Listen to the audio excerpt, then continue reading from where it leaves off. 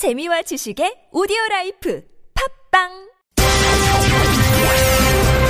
Bringing you stimulating discussions on current affairs. Discover the best of news and current affairs. Prime Time on TBS EFM.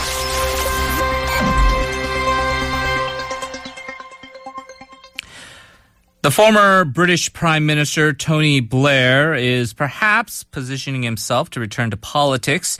He is going through a process to perhaps play a bigger role in UK politics, particularly after the Brexit referendum. There is a new power base in Westminster set up for the former Prime Minister with 130 staff, and he has been holding talks with senior ministers and officials. So to give us a political analysis on this, very pleased to have from Queen Mary University of London, Professor Tim Bale. Hello.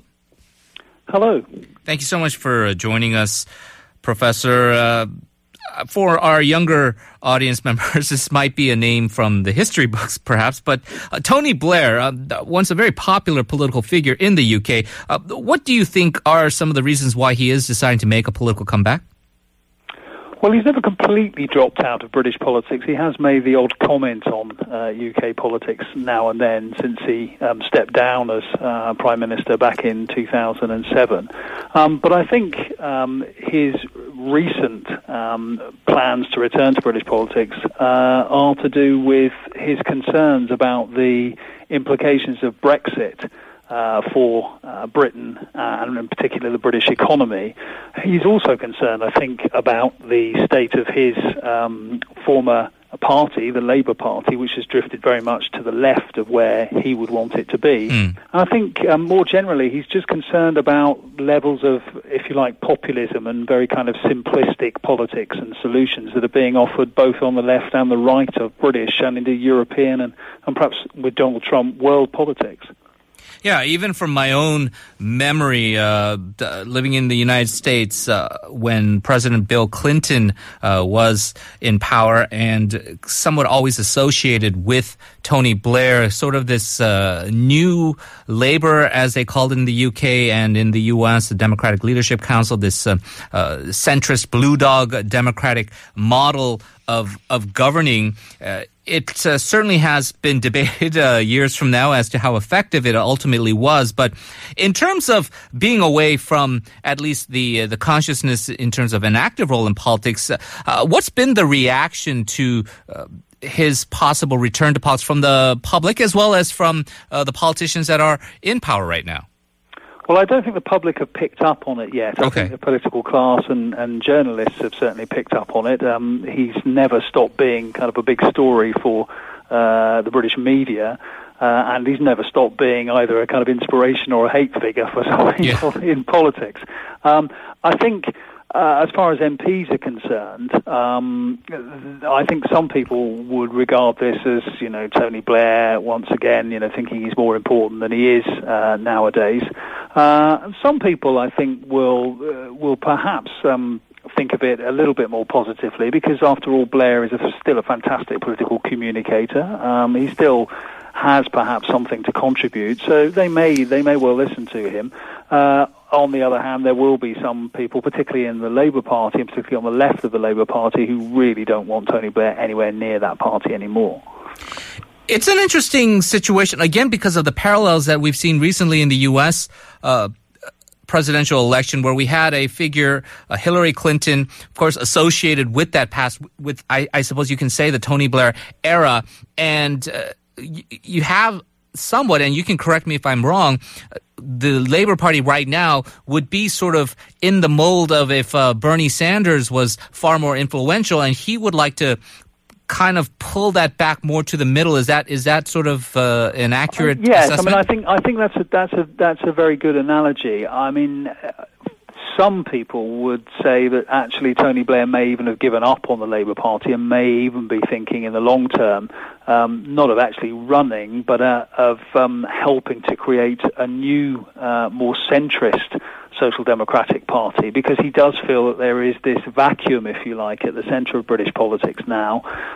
We have UKIP making all the running on the sort of far-right side. We have the Conservatives being pulled over in that direction. We have the Labour Party going in, as you say, the sort of Bernie Sanders, more socialist direction, and that actually leaves a lot of voters with nowhere to go, and Blair and some others would suggest actually there is an opening there for a new party.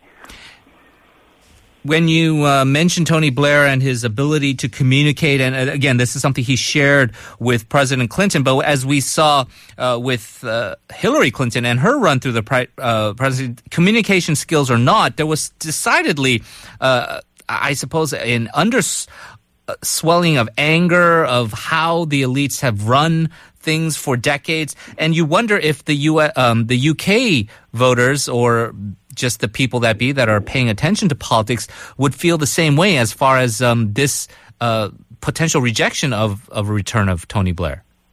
Well, I think that is a good point. You see, Tony Blair is often, I think, associated with that political class that populist politicians are always criticising. One of the things that people don't like about Tony Blair is that after he stepped down from the premiership, he joined the kind of international lecturing and advising and consulting circuit and made himself a ton of money.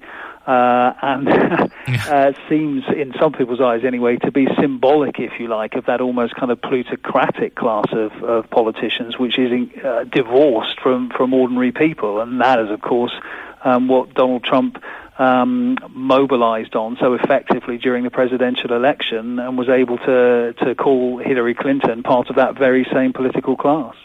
And just to be clear for our listeners, he's decidedly on the stay side of things as far as the question of the Brexit. Is there any way, if he does make a comeback in whatever form it takes, that he could affect the negotiation process with the EU?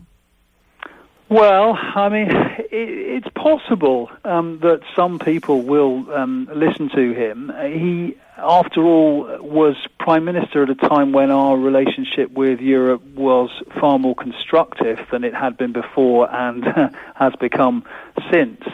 So he is a man who knows how to do business with Europe, and we do have to do business with Europe somehow. We have to avoid, many people would say, this so-called hard Brexit, where we simply leave the single market, we leave the customs union, we fall off this so-called cliff edge into who knows what. And perhaps Tony Blair, with his network of contacts and, of course, with his experience, may be able to help Britain avoid that particular fate. It'll be a difficult thing because, as I say, he's either not taken seriously or, for many people, he's become something of a hate figure. But there are people around in the governing class and, indeed, perhaps even in the civil service as well, who take Tony Blair, as he probably deserves to be, quite seriously. And in ushering this era of New Labour towards the latter half of the Bill Clinton presidency, it also overlapped, of course, with the first few years of the George W. Bush presidency, and most people will remember in history after the 9/11 terrorist attacks. Tony Blair, very prominently the strongest ally of George W. Bush in that push to ultimately invade Iraq in 2003. That remains a large part of his legacy, and I think, as you've alluded to it, as being sort of a figure of hate to certain people of the public. Is that relevant to today's voters? You think that's that one single issue? Well, I think voters have quite long memories for, particularly salient issues. And as far as most people are concerned, if you say Tony Blair, they will think Iraq war. I'm afraid it's something that, however much he himself tries to get away from, it will be, if you like, one of the things carved on his headstone eventually, just as Brexit will be for David Cameron, the former British Prime Minister. Having said that, I mean, Tony Blair presided over a government which itself presided over unprecedented economic growth in this country. The same government poured a lot of money, actually quite successfully, into health and education. So there are all sorts of reforms on the domestic front that many people will or could remember him positively for. The problem is that the association with George Bush in particular and the invasion of Iraq is something that many people simply just don't feel that they can forgive him for. Right. For our younger listeners, and we're getting close to holiday season, this one image of Tony Blair may be in the popular culture, the depiction by Hugh Grant in the movie Love Actually, which a lot of people associate with a younger Tony Blair. At the end of the day, in your view, has this entire 10-minute discussion just simply been speculative, or do you feel that there's something there that Tony Blair will indeed, in whatever shape or form, will have some influence in UK politics going forward? Well, look, he's an extremely experienced politician. He's a brilliant communicator. He has got a lot of staff. He has got a lot of friends. It is possible that if he, plays this wisely, people will begin to listen to him again. And after all, this is a very, very big issue. At the moment, the public seem reasonably content with the decision they made back in June. But of course, if things begin to get very, very difficult in the world, and the economy in particular doesn't respond as well to Brexit as some of its advocates might hope, then it is possible that people will begin to look for alternatives, and perhaps Tony Blair can help in supplying those alternatives. He isn't the alternative, but maybe he can get a dialogue or a discussion going. Very interesting. Professor Bale, thank you so much for your time. Really appreciate it. Thank you.